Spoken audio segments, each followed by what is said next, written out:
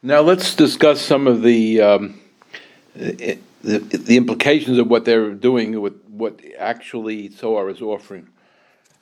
Aside from among these 160 food businesses that rely on the kashrus supervision of the of Zohar, it includes a few that affect us directly or indirectly. At least you should be aware of it. There's a winery, Avner Winery, in Harimon, in Givat Zev. This winery produces wines, and they're under the Zohar Hashgacha. That's the Avner Winery.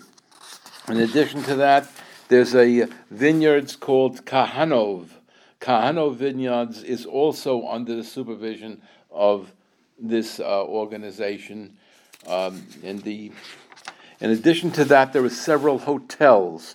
So when you're booking the hotel in Israel, it's worth checking and make sure that you're satisfied with the hashgacha for that particular hotel. Always a good idea to check the hotel and check it out with somebody who knows a little more, but allow you getting an idea of the kinds of things that go on at Zohar. I'm going to tell you one more story. This is related by all the people who reported on the new wave of people leaving the Rabbanut and going to Zohar. So I'm not going to go into all of them, but there's one in particular, this one story sticks out in my mind, and it's been written up by everybody. It seems that there was it says I don't know what it exactly is called. It's a cafe. It's Cafe Kalo in Yerushalayim, and in the neighborhood of Baka, and they had their hashgacha removed last year by an inspector from the Rabbanut, who said that they're not allowed to use an induction stove with a non-Jewish cook. And this is an old issue about the Rabbanut not allowing a certain person to work doing cooking unless he was a religious Jew, which is the halacha of Bishul Akum, and even if it's a Jewish person, if he's not observant, we do not accept that lechatchila b'diavad. There are many opinions that hold it's acceptable. I don't know what the Rabbanut does about it, but we definitely consider it to be halachically acceptable. Any Jew, even if he's not a religious Jew, turns the fire on. But in some cases, he's not Jewish, and we're talking about non-Jewish. And they said, you can't turn it on. And people didn't listen, and they removed the hashgacha. And that's one of the reasons that they went to Zohar. That means that Zohar is not makpid on Bishul Yisrael according to halacha. And that's a big problem. That's a huge problem. So they're saying it's got to do with the yarmulke. And I'm saying, how could you take this Cafe Kalo, who was dropped because they were using an induction stove with a non-Jewish worker? So there's something. It's going to come out, not now because I don't have enough information, but it's going to come out sometime about the standards of Zohar, and it's going to be clear as a bell that this organization does not require the same standards as the Rabbanut Harashit of Eretz Yisrael. In America, I don't know what you've been told, but many people say that Rabbanut is a baseline hashgacha. Like below that, just to maintain basic kashrus. It's not a strict standard, because for that they have the Rabbanut has Mahadrin, and the Badatz of the Eidah Haredis or Rabbi Reuben or Chovot or some of the other hashgachas, the Shevis Israel, Shevis in Bnei Brak, different organizations that have a higher standard than even the Rabbanut Mahadrin. So baseline is the Rabbanut plain Magil. And if Zohar is taking a lower standard, well, that isn't just a question of who's running kashrus, whether it's this kippah or that kippah. It's got to do with standards. And that is a big question mark, and we'll see it play out. Unfortunately, we're going to see it play out. I wish it would be easier to figure out.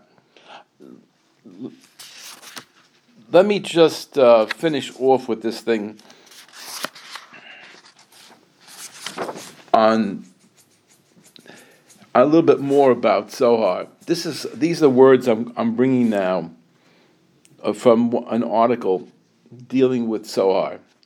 After gaining traction among a few dozen kosher restaurants in 2018, Hashgacha Pratit transferred all the business under its supervision to Zohar, an organization led by Orthodox rabbis, and here's what I want you to hear, which aims to cultivate a more united, open-minded Jewish society in Israel. What is that open-minded? If you look at the Zohar site, you'll probably see a little bit about the open-mindedness that they're suggesting that Israel pursue. That's a little bit of an idea of what's going on in that with the Zohar trend. Personally, I don't think it's going to become a trend, and I don't think it's going to go much further. I don't even know if they won't all go back to the Rabbanut someday. But in Israel, the newspapers, in order to get excitement, are calling it a trend that everybody's leaving the Rabbanut.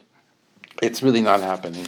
It's not happening national. Anybody knows that it can't happen all over, and it really probably won't make a dent in the end in the whole business. We go on now. I'd like to talk to you about what happened in Michigan. What can I tell you? Michigan has two gentlemen. I'm not going to mention their names, but they're two Jewish inmates who are in a Michigan prison system who have been actively working to get the prisoners in Michigan permission to have meat and dairy. Yes, I said that. Meat and dairy, not together, but just meat and dairy, because they instituted in Michigan this is a little bit of going across America, but they instituted in Michigan a diet of only vegetarian diet. And it's very interesting to me. I don't know what the causes of this are, but when we saw the original articles that I wrote about it, and when the first thing started, it seems that the dollar amount for the vegetarian meal versus the dollar amount for kosher is, strange as it sounds, is zero difference. There's not a penny they save by doing the vegetarian. So the reason they're doing vegetarian, basically, is it simplifies their life. Because if they could force every one of the people to eat vegetarian only, they don't have to do multiple distributions, multiple sources, and even though they're spending the same money, but the work is definitely decreased. Because there were 28 different religions that they deal with in the prison system. And Orthodox Judaism is the toughest one for them to deal with. And kosher is the toughest one for them to deal with. And the Muslims also have a demanding situation. But what they're trying to do is unify it and make one food available to all people. So they can't say, I want a special diet, I want a special diet. But that's what they try to do. But people, I mean, if you study the country as a whole, what percentage of people are eating vegetarian? I don't know. Is it 5%? I doubt it. But even if it is 5%, that only eat vegetarian, will not touch meat or fish or dairy, is it 5%? I doubt it. But they want to introduce that everybody in the prison system must eat only a vegetarian. They go in as far as to say that even if you found something that's meat or dairy, you're not allowed to eat it in their dining room. You're not allowed to eat it together with the vegetarian meal. They're not allowed to bring it into the dining room. They want to keep that dining room glatt vegetarian. And they don't want anything to come in. And so even if you purchased your own, or got somehow your own meat or fish, or I mean fish, I don't know if they have fish or not, but meat or dairy, You cannot bring it in there. That's the law. And they said now what happened is these people, these two gentlemen, made a class action. They got a lawyer. They sued the state of Michigan, and they won. And they were granted the opportunity to have on Shabbos and on Yom Tov to have meat and fish and the dairy, and on Yom Tov and Cholam and Shavuos they had dairy, and this is what they got. It was granted to them, and I was involved in it indirectly. It came to me. Emailed me. They mailed me. They always mail. They mailed me a letter, and they asked me to help them, give them some sources about dairy foods and what's required and what's normal with the meals, etc. And I sent them some material based on halacha, and this was presented in the court, and they got the permission to go ahead.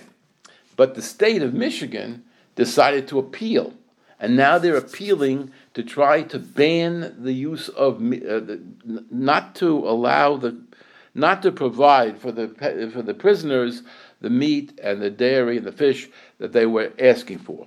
Instead, they want to stick to these. I don't know if they're how attractive they are to the people, but certainly you can imagine it's vegetarian only. So the suit against the state of Michigan started in 2013.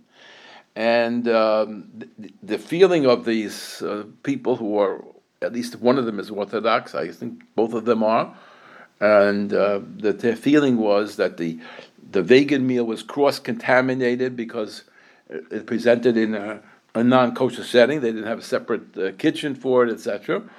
And they felt also that they're entitled to, according to Jewish law, they're entitled to practice their religion, enjoying meat and fish and dairy, etc.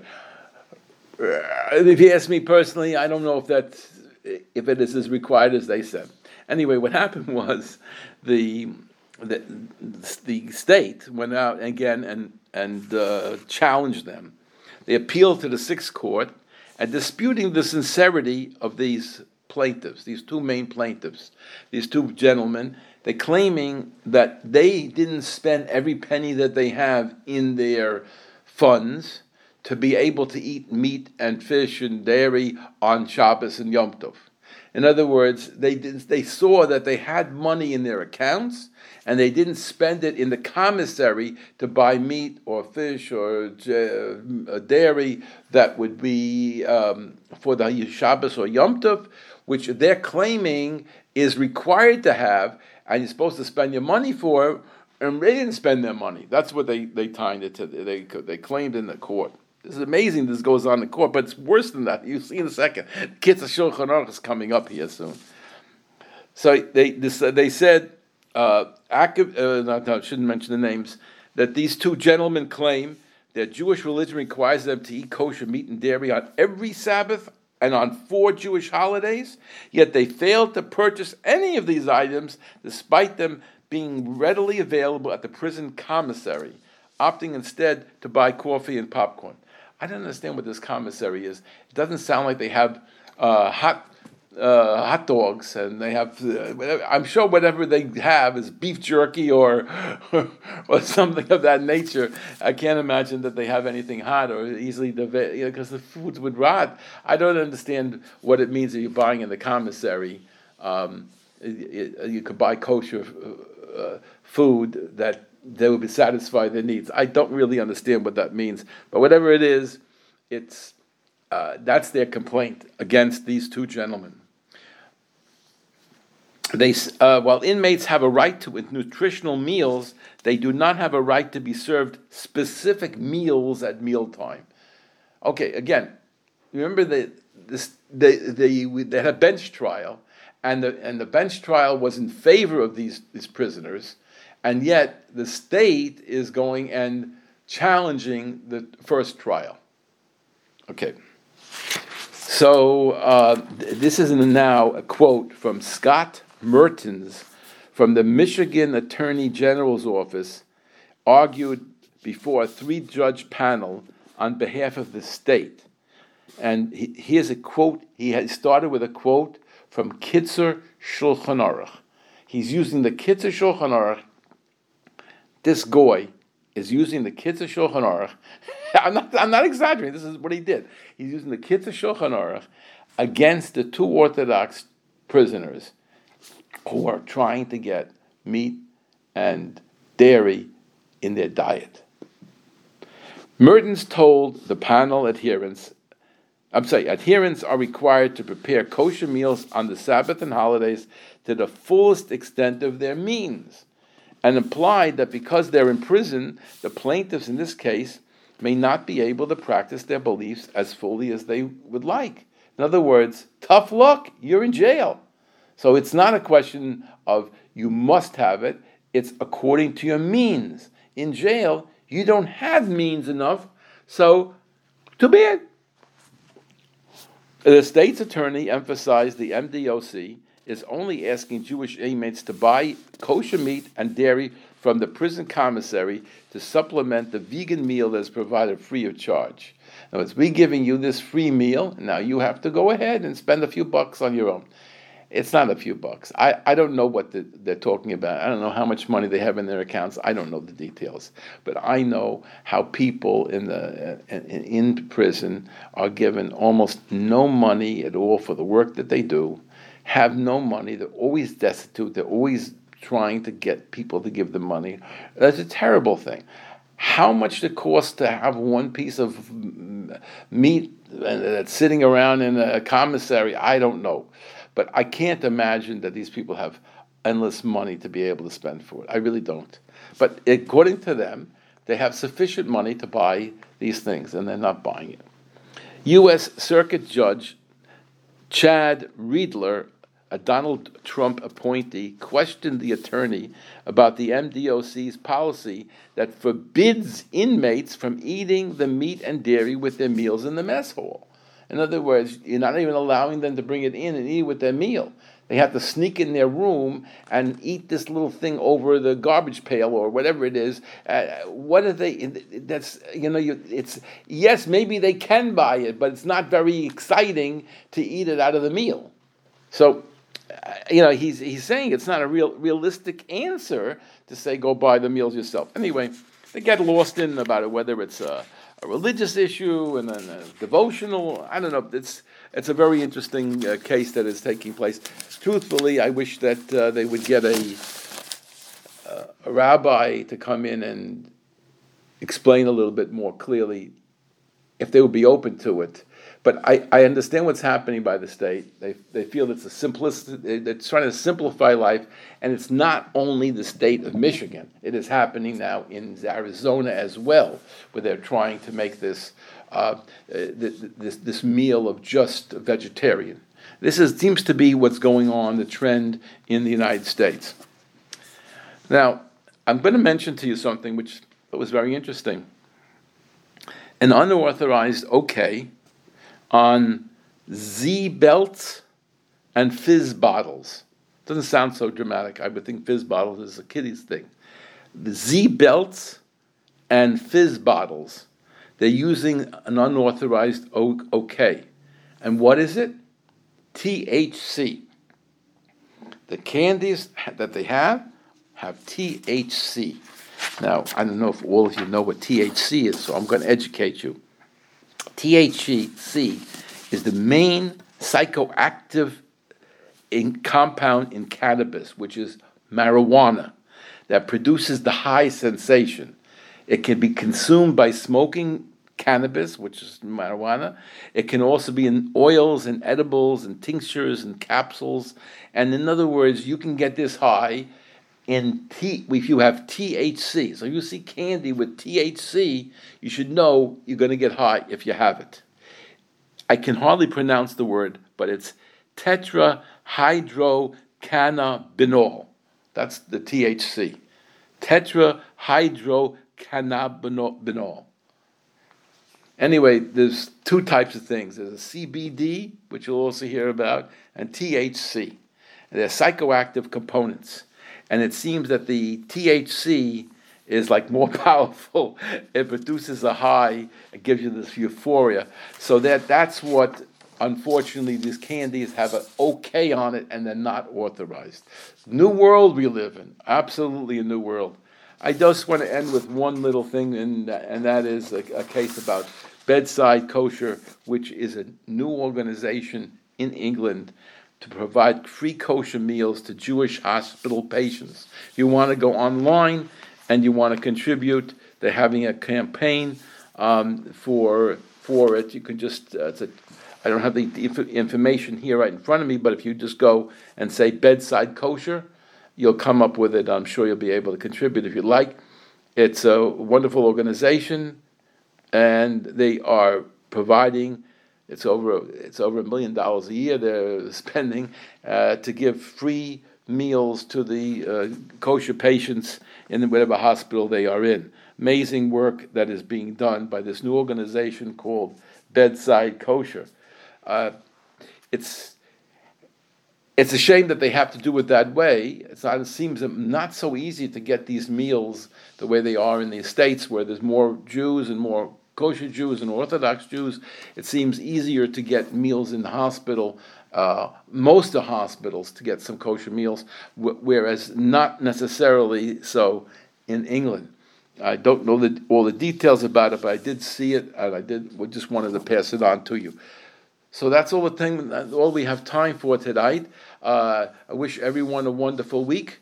And if you want to reach me, the Rabbi Wickler, to discuss what to put on the show, or any reactions, or if you want to get that,